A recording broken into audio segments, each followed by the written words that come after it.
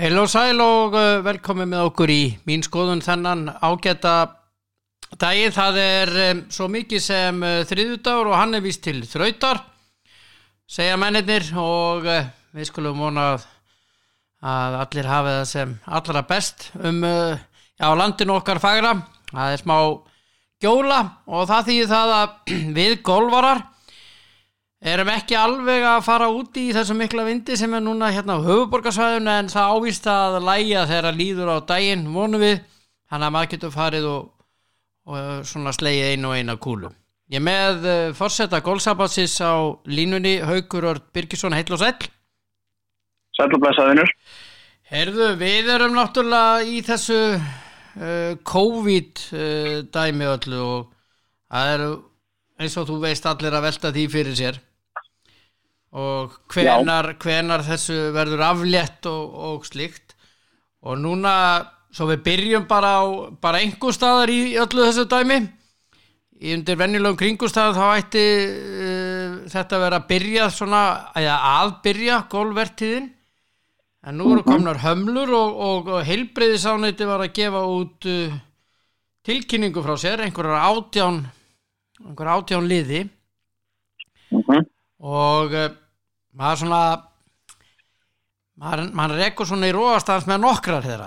Ég veit ekki með þig, en að mega ekki sitja á bekkjónum, af því að nú máttu gera það bara hér í Laugardalnum eða hvað sem þú mátt setjast á bekk þarna sem eru göngustíg eða slíkt, en það má ekki á golfvöllum. Nei. Voru þið í samræði við þá eða? Já, sko, kannski byrja á því að það hafa nú verið svona ýmsar vangaveltur það hvaðan þessar reglur eru nú komnar og hverjum datt eiginlega þessi vitleysa í hug og svo framvegis.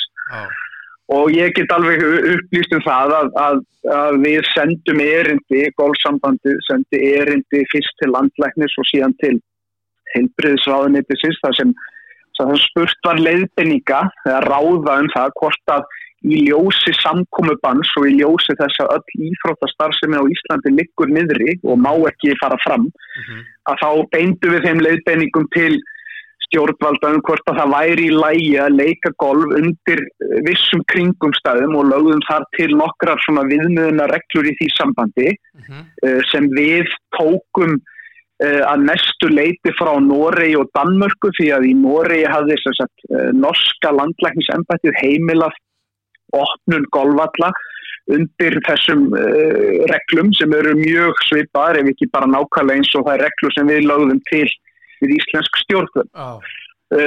Það hefur auðvitað komið fram síðan þá, og það var til þess að þær viðmiðunarreglur voru samþykktar að mestu leyti og einhverjum reyndar bætt við, þannig að heilbrigðisráðuneytið gekk lengra í reglunum heldur en að við höfðum lagt til.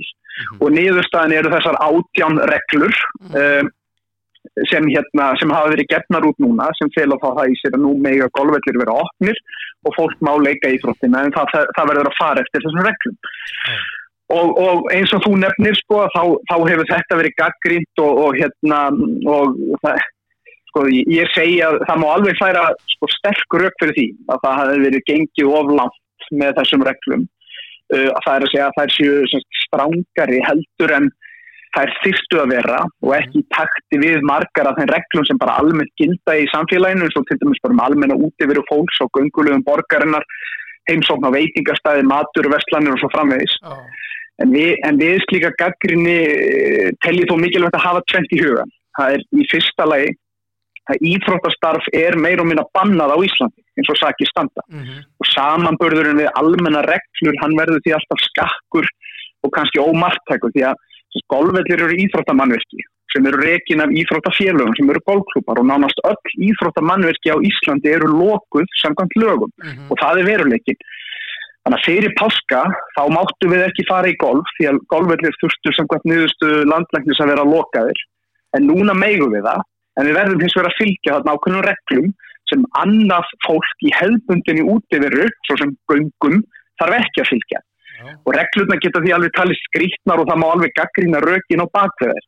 En við vildum hins vegar í þeirri viðleitni að leyfa fólki að fara út á golfvöll, þá vildum við leggja til tímabundið umhverfi þar sem hægt yrði að minnka með öllum tiltækum ráðum, sameiginlega snertifleti og þar með smitleiðir og þess vegna urðu reglurnar strangar en það sem gilda almennt séð. En þær eru hins vegar auðvitað mun vægari heldur en gilda aðra íþróttastarfsemi sem alveg bönnuð.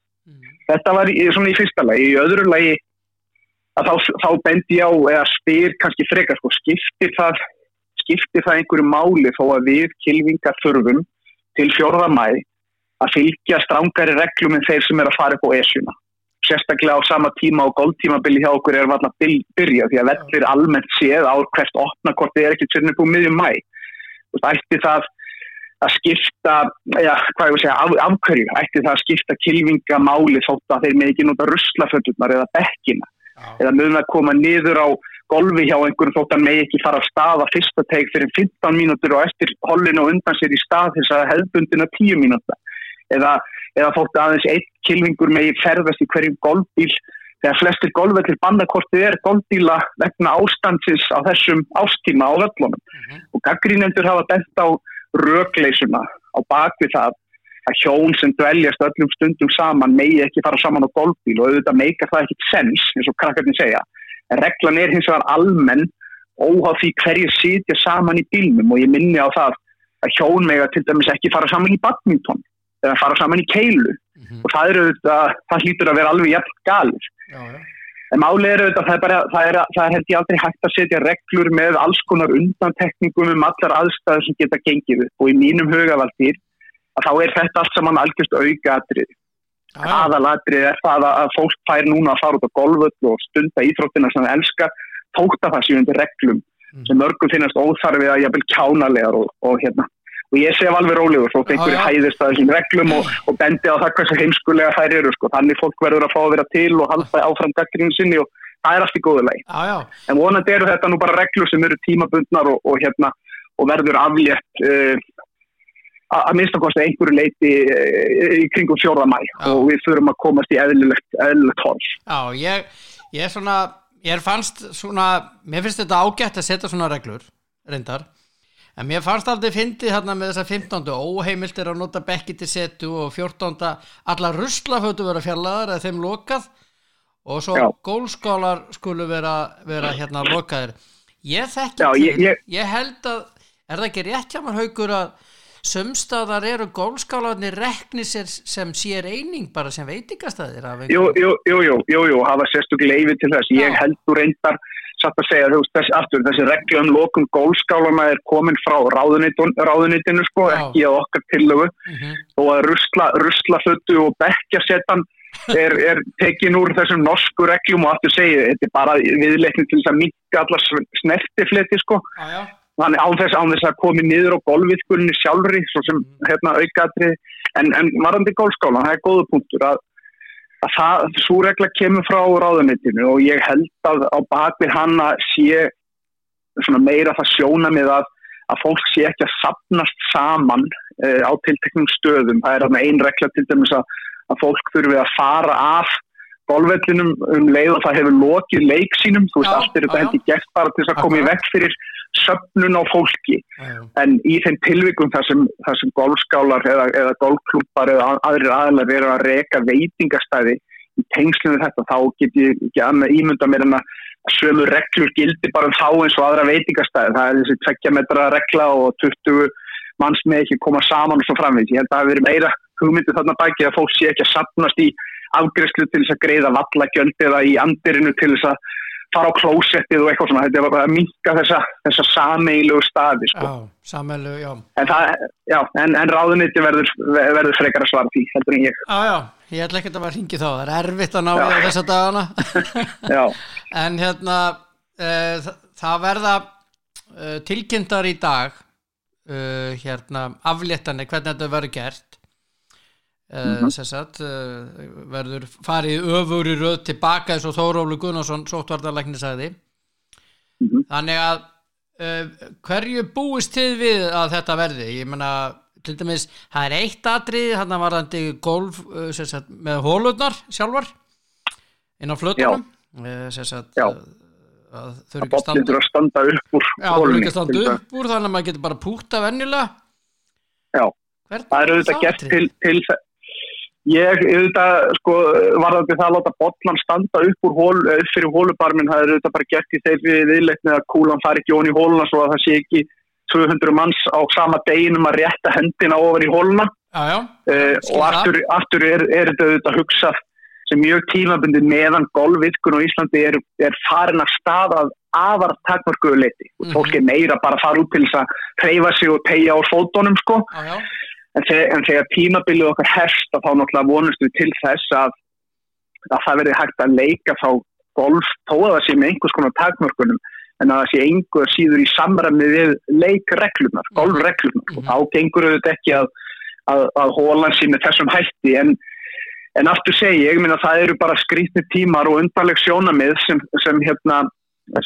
þarf að huga að og minnka þessa snertifletti en fyrir mitt leyti segi ég að ég myndi freka vilja að hafa þetta svona heldur en að það mætti bara alls ekkert fara í golf og stunda þessa útiveru. Þannig að við verðum auðvitað bara að hlýða því sem stjórnvöld ákveða en reyna auðvitað að fá að vera í samskiptum við stjórnvöldum það með hvaða hægt er að útfæra svona reglur og vonandi að við fáum að taka þátt í þeirri vinnu og það verður hlusta á það. En við erum öll að berjast við sama markmið. Það er auðvitað komið í veg fyrir þennan faraldur og þó að við þurfum að færa einhverja fórnir og þá er það nú ekki miklar með við það sem aðrir hafa þurft að gera til þessu og aftur bendi á það að allt íþróttastarf hefur legið niðri undanfarna vikur og við vonum auðvitað að það sé hægt að létta af því en við kylfingar mér finnst það allt í lagi að við bara stöndum saman í því og gerum þetta eins vel og við getum með það fyrir augum að rútínan fara að komast á og þessi faraldur fari yfir okkur sem fyrst sko og ef það þarf að þola einhverja kjánalega reglur í millitíðinni þá verður það bara að hafa það. Var hafði ráðuneyti samband við ykkur, þú sagðir að þið hafið haft samband við þá en sko nú eru Gróa á leiti eins og þú þekkir, hún er náttúrulega út allt og á það til að fara á stundum ansi víða og ég heyrði eina sögu hjá Gróu að það hefur verið jafnvel hugmynd að stöðva alla golfiðkun núna eins og aðra íþróttaviðburði þannig að golfarar megi bara vera bara nokkuð bara sælir með sig að fá að slá eina kúlu. Er þetta rétt? Það er bara engin kjartasaga. Þannig var það bara.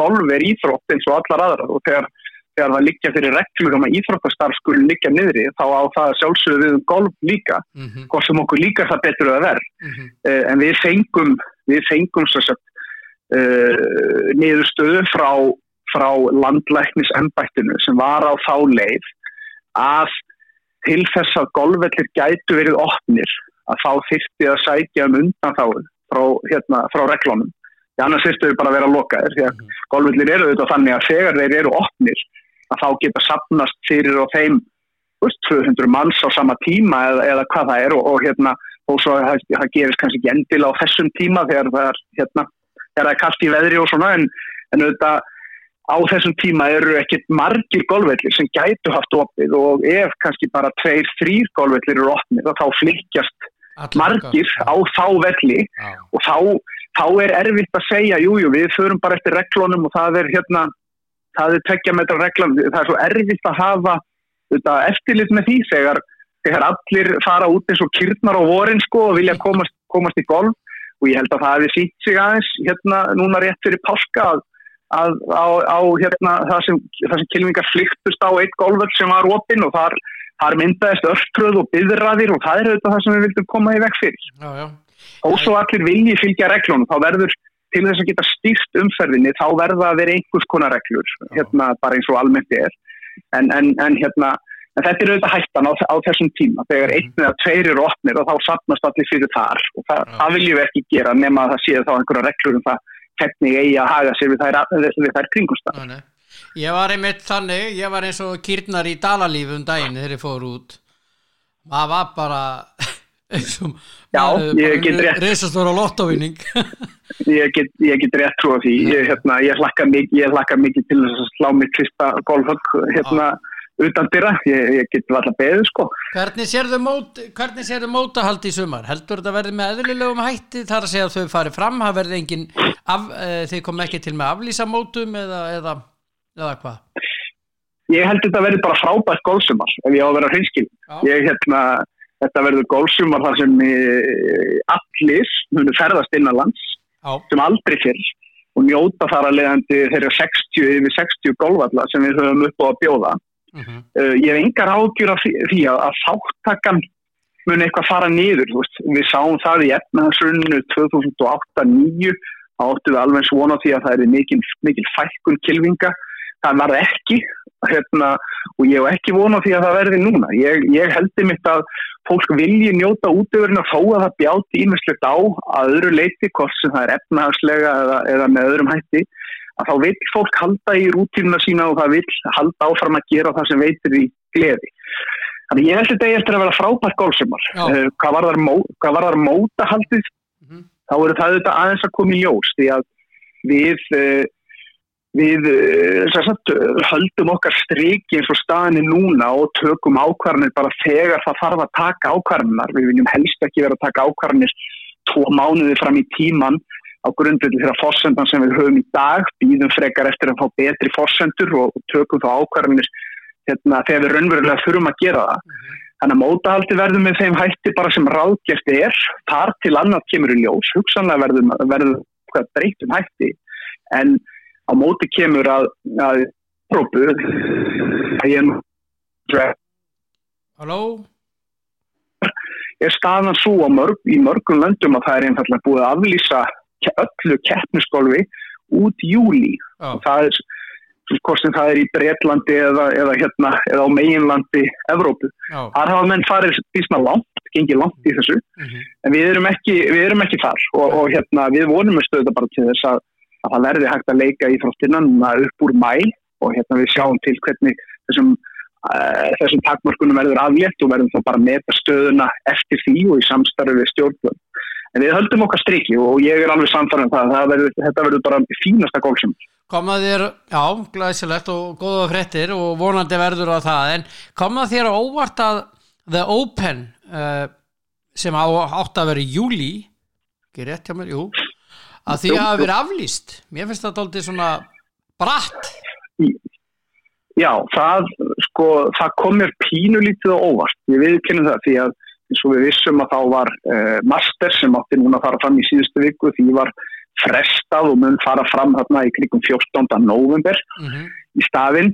Bretar eru hins vegar búa náttúrulega ekki svo vel að geta haft svona keppnisgolf í nóvember þeirra keppnistímabili verður að ljúka mun fyrr heldur en í Georgíu í Bandaríkjunum. En ég hélt að menn myndu reyna að fresta mótinu eins og hægt var, en það þarf hins vegar að hafa í huga að undirbúningurinn á bakvið mótið er alveg gríðarlegur og hann hefst löngu áður en að mótið sjálft fer fram. Uppsetning vallar, setur alla þessa æfinga, áhorfenda palla og æfinga aðstöður og allt þetta. Þetta er rosalega mannvirki í kringum þetta. Og það er erfitt að biðja golfvöllinn eins og Royal St. George's að taka bara frá nánast annan mánuð í starfi sínu þegar í raun og veru klúbbar eru að glíma svolítið við það að núna kemst enginn í golf og það er allir að fresta þess aðeins fram á haustið og það má þá gera ráð fyrir að það veri erfiðara fyrir golfklúbba að segja við sína félagsmenni að eitthvað niður. Völlurinn er bara lokaður núna þegar fólk hefur kannski ekki fengið að spila golf fyrir í júni eða júlí. Þannig að það er alls konar breytur sem þarna koma inn. En jú, það komir svolítið óvart að þessu skildi vera bara aflýst því að það er mjög stór ákvörðun og ákvörðun sem hefur áhrif langt utan við bara þetta eina mót því að R&A, sem sagt golfklúbburinn sem heldur þetta mót og fær allar tekjurnar á þessu móti, hann notar peningana til þess að dælir þeim aftur út í grasrótina, þannig að golfsambönd og golfklúbbar út allan heim njóta góðs af þessu golfmóti, af tekjunum sem koma af mótinu. Og þegar mótið fellur niður heilt ár, þá er hættu því að allur þessi stuðningur við golf allan heim verði þá að falla niður tímabundið. Þannig að þetta getur alveg haft efnahagslegar afleiðingar fyrir fyrir hérna allan heiminn, bara þetta eina golfmót fallið niður. Já, hefur svona víðtækari áhrif heldur mann grunnaði kannski? Miklu víðtækari, sko. Það er nú veruleikin. Það öðruvísi með Masters. Masters bara haldið af Augusta golfklúbnum og fyrir eigin golfvelli og hann bara laus þegar þeir vilja hafa hann lausan og miklu minna svona batteri og auðvitað geta leiki golf yfir vetramánuðina líka. Þannig að reytarnir eru auðvitað bundnir af þessu. Þannig að það kom aðeins óvart en svona þetta bara og mótið mun fara fram í Royal St. George's á næsta ári í staðinn sem því þá að 150. opna mótið mun fara fram í St. Andrews að 2 árum liðnum en ekki á næsta ári eins og þetta áallanir stóðu til. Nei, akkurat, maður fer þanga maður verður að fara St. Andrews og nummer 150. Já, maður gerir það er ekki valið á því. Já. Haukur Örn Birgisson, forseti Golfsambandsins, takk fyrir spjallið minn kæri og hérna. Já, mín var bara ánægjan. Og sláðu í gegn eins og maður segir. Takk fyrir það, við sjáum svona út á golfvelli von frá. Já, við gerum það. Takk fyrir það. Já, takk. Bless. Já, forseti Golfsambandsins, þannig að golfara geta svona andað léttar en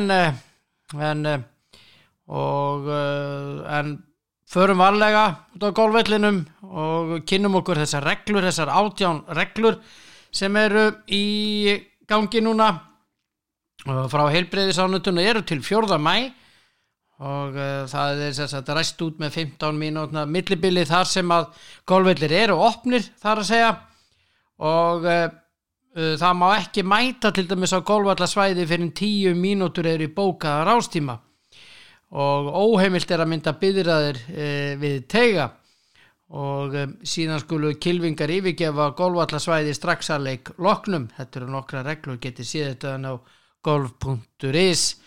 Margar reglur en það er aflétting hafta sem núna í farvatninu og það verður eftir 4. maí. Við sjáum til hvernig þetta verður gert en hér á eftir þá ætla ég að heyra í Heimi Guðjónsssyni. Hann er þjálfari Vals í fótbolta karla.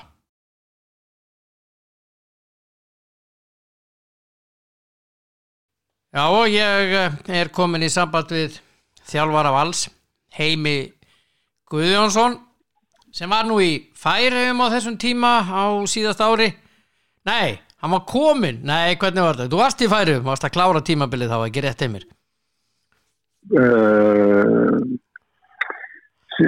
Síðast fyrir ári síðan.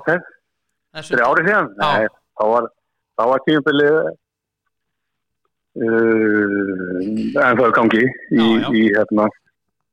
í Færeyjum. Var ekki bara gaman í Færeyjum? Það var mjög gaman sko. Það var góð lífsreynsla. Já, gott fólk og fótboltinn uppleið og bara mjög gott að vera í Þórsöld, svona svipað og Akureyri myndi ég halda svona stærðinn og þannig að þetta var bara mjög fínt. Já. Og góð reynsla. Það er alltaf gott að fara út fyrir kassan og prófa eitthvað nýtt, þannig að það var bara gaman. Hvað var það sem að svona, maður tekur alltaf lærdóm af öllu, svona all flestu þar að segja, einhvern lærdóm, hvað var það sem að þú tókst, hvað lærður mest, hvað kom þið mest svona, hvað var það sem þú sagðir, býtu þetta vantaði hjá mér, eða? Já, ég með það var náttúrulega, þú veist, fullt af áskorunum, þannig að undirbúinstímabilið er náttúrulega styttra, þannig að mótið byrja náttúrulega tölvöld fyrr, það byrja yfirleitt í byrjun mars, þannig að maður þurfti nú að finna bestu lausnina á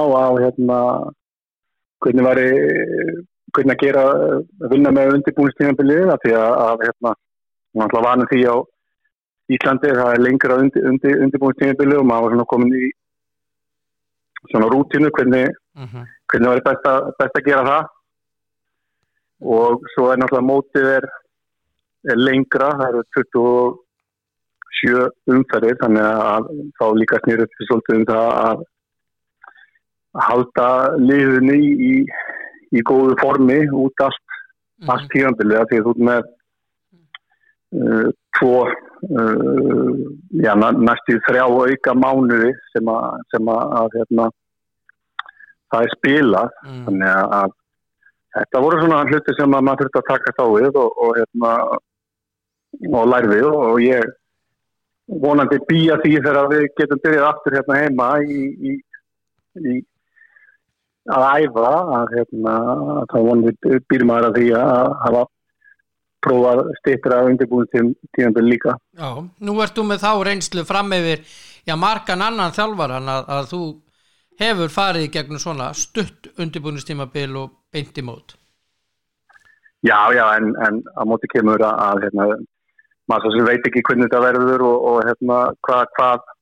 hvað hversu langt undirbúningstímabil verður þegar verður gifileg og það að liðin geti æft saman þannig að jú, vonandi nýtist þetta manni eitthvað. Það er ekki spurning. Hvernig eru Valsmenn að æfa í dag? Já, þeir eru bara í allir æfa bara hér og svo höfum við notað þetta Zoom. Já. Það sem að styrktarþjálfarinn Jói, hann er með æfingar og svo bara lokka þeir sig inn og hann stýrir þessu bara og þeir gera bara æfingarnar bara heima á sér og það hefur gengið ágætlega. Það er engin fótbolti? Nei, það er engin fótbolti og þannig að okkur fannst þetta góð hugmynd og þetta hefur gengið vel í eins og en þetta þú veist en alltaf neikvægt að geta ekki spilað fótbolta en menn verður bara að vera jákvæðir og takast á við þetta og vera svo klárir þegar þetta byrjar, hvernig sem það nú verður. Já, nákvæmlega, það er nú talað dagsetningin sem ég er búin að heyra og formar KSÍ var svona giska á það 1. til 15. júní sem að móti myndi hefjast. Já, það er nú einhver fundur núna í vikunni eða ekki með KSÍ og almannavörnum þannig að þá kannski koma einhverja meiri upplýsingar þetta en auðvitað vonum að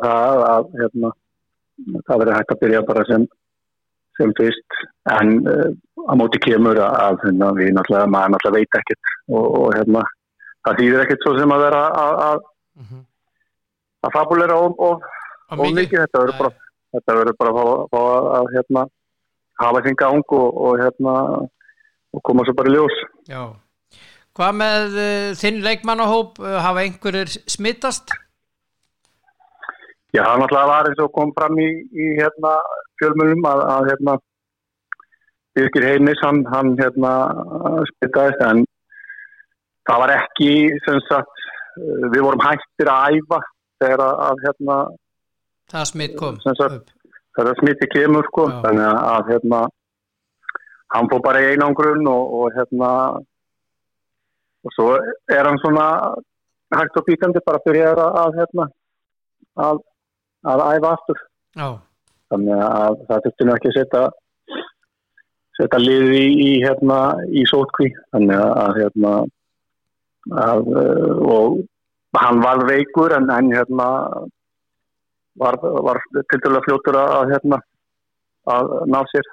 Það er jákvætt þannig að hann er allar að koma til. Já. Hvað með þig og þína? Einhverjir sem að hafa fengið þessa blessuðu í sig? Nei, það er engin nálægt mér, þannig að maður reynir nú að vera að passa samur og vera bara sem mest heima fyrir og reyna að horfa á einhverja gamla leiki með Val og eitthvað svoleiðis, þannig að þetta maður verður bara að vera að passa samur. Já, heldur að þessi faraldur sem er núna komið til með að breyta landslæginu eitthvað í náinni framtíð eða verður það bara kannski tímabundið í íþróttunum? Valtýr, þetta sko, ég fengi margar erfiðar spurningar í gegnum Þessi var erfiðust. Eftir að byrja að þjálfa. Þetta erfiðast spurningi sem ég nokkuð tíma fengi. Já. Og ef ég vissi svarið við þessar spurningu, þá var ég sannlega mjög ríkur maður. En ég bara hef ekki hugmynd um það. Nei. Ef ég var alveg heiðarlegur. Nei. Ég hef spurt nokkur að þessu og menn eru svona, sumir segja tímabundið, aðrir segja að þetta verður komið fínt, að verður í góðu lagi eftir svona ár. Þá verður þetta allt eðlilegt. Og komið bólusetning og slíkt. En það kemur bara ljós. Já, ég meina, ég þarf bara að vona það að þetta sem sagt verður bara sem fyrst og það er náttúrulega fyrir öllu. Já. Hvað með sem sagt aðstöðuna hjá Val? Nú eru þið með afskoti góða aðstöðu og slíkt og þið eru sagðir eina liði sem á pening, hvernig sem að það er nú, maður ættur kannski að hringi börk út á því og þú eru örugglega búin að heyra þessa setningu oft, en ætlið þið að styrkja leikmannahópinn frekar? Þú veist, það er náttúrulega bara, allt á hold náttúrulega og við höfum hug á því áður en að Þetta kom upp? Þetta kom upp og ég hugsa að við skoðum það bara þegar nær dregur og við svona sjáum hvað er hægt að gera sko. Já. En eins og staðan í dag þá náttúrulega er ekkert að gera þannig að ég veit það ekki frekar en hitt sko. Ég er með erfiða spurninga, hvað er þetta? Herðu, fannst þér ekki dálítið vond fréttin fyrir þína menn í West Ham? Ég var að horfa einhverja frétta á RÚV að ensk lið var nálægt í að vera gjaldþrota og West Ham væri mjög illa statt. Já, það er náttúrulega, það er skelfilegt sko. Já, ég reyndi að sá síðan á spjallinni hjá þeim að það er víst alls ekki. Já, ég meina það er náttúrulega þetta er náttúrulega einn rótgrónasti klúbburinn í ensku úrvalsdeildinni þannig að og náttúrulega náðu toppnum þegar Trevor Brooking var upp á sitt besta þannig að þeir verða að halda sjó mínu menn í West Ham. Já, þið voru nú ekkert ólíki leikmenn, þú og Sir Trev. Já, þessum er hann upp á leikmaðurinn. Hann var náttúrulega langt á undan sinni samtíð á Englandi og frábær miðjumaður og var fljótur að hugsa og með góðar sendingar. Ég man vel eftir honum þegar maður var að byrja að horfa á ensku deildina þegar Bjarni Fel var að lýsa vikukomlu leikjónum. Já, fylgistu vel með leikmanni nummer 10? Já, nákvæmlega. Hann áttur að koma mikið með sögu? Já. Þannig að það var gaman þessu. Já, það var þetta svona fjölskylda mín það er að segja systur minnar er miklu West Ham og þetta var mikið sjokk á heimilinu en svo fórum við bara inn á spjallið og þá er allt annar handleikur í gangi virðist vera. Já, þeir munu halda sjó, ég trúi því. Já, þeir seldu Bowling Ground og leigja svo þennan. Já. Það er nóg pening. Já, en gaman að spjalla við þig, kallið minn. Þú ert bara heima og ger ekki neitt eins og þú segir. Já, maður er bara ég var náttúrulega stóðið hún eitthvað að borða. Já. Ég held að það er næsta mál að verka. Hvað er í matinn? Það er bara léttur morgunmatur, það sé ekki rökkbrauð og egg og eitthvað svona snuð. Ekki bacon og egg? Nei, nú er páskandi búin, sko, maður gerir vel þessi í mat og drykk páskana, nú þarf maður að fara í smá aðhald allan að viku. Já. Gangi vel kallið minn og hérna sömuleiðis. Ok, bless. Bye.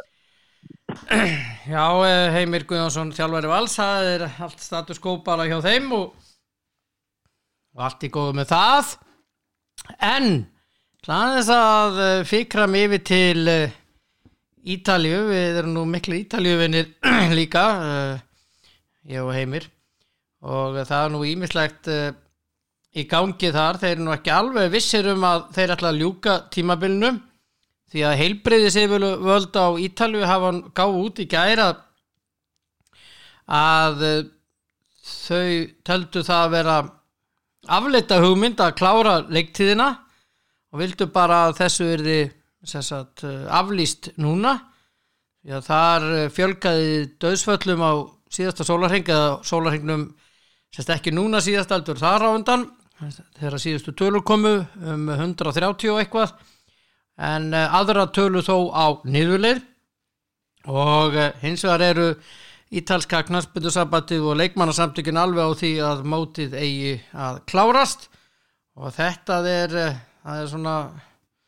hvað segir maður, stál í stál ef þannig má orði komast og þetta er mjög athyglisverð staða sem er komin upp á Ítalíu. Heilbrigðisyfirvöldin mælast til að þessu verði hætt en hinir viljað ekki. Og já, og svona hann var ekkert mikið að frétta svo sem í slúðrinu, bara alls ekki og Tour de France það á að fresta því hjólreiðakeppninni miklu það er komið út að búið að gefa út að það eigi að fresta henni, þeir eru ekki konum með dagsetningu en er alltaf ekki að aflýsinni. Og svo með Harry Kane, hann er alls ekki að fara til Manchester United og fer ekki til annars liðs á Englandi ef hann verður seldur frá Tottenham. Þá vitum við það og svo Real Madrid, þeir ætla að kaupa Kylian Mbappe og Erling Braut Haaland fyrir næstu leiktíð og já, þeir eiga sem sagt endalaust af peningum hjá Real og maður veit ekki og svo að Manchester United þeir ætla að reyna að fá Jadon Sancho frá Borussia Dortmund, þannig að Dortmund er að missa 2 flotta leikmenn og það er svo sem ekkert nýtt, þeir búa til leikmenn eins og enginn sé morgundagurinn og þeir eru að fá þennan Ferran Torres í staðan fyrir Sancho og fá hann frá Valencia, þannig að þeir gera hann örugglega ennþá betri og selja hann svo rándýran en förum að segja þetta bara ágætt í dag hér í mín skoðun minni á Facebook síðuna okkar mín skoðun á Facebook endilega likeið þar inn og komið með hugmyndir. Það nú bara þannig að ef við viljum fá eitthvað umræðuefni þó sé bara í korter eða 20 mínútur að þá get ég bara slegið og viðkomandi bara eins og smetla fingri og við getum bara byrt þetta bara þessna morgun eða miðvikudaginn en eins og við erum með þetta þá tvisvar í viku en getur alveg orðið oftar ef við viljum kannski ekkert mikið að fjalla í sjálfu sér en það er stórra tíðinda að vænta í maímánuði varðandi þannan þátt og fleira til. Góða stundir elskunnar.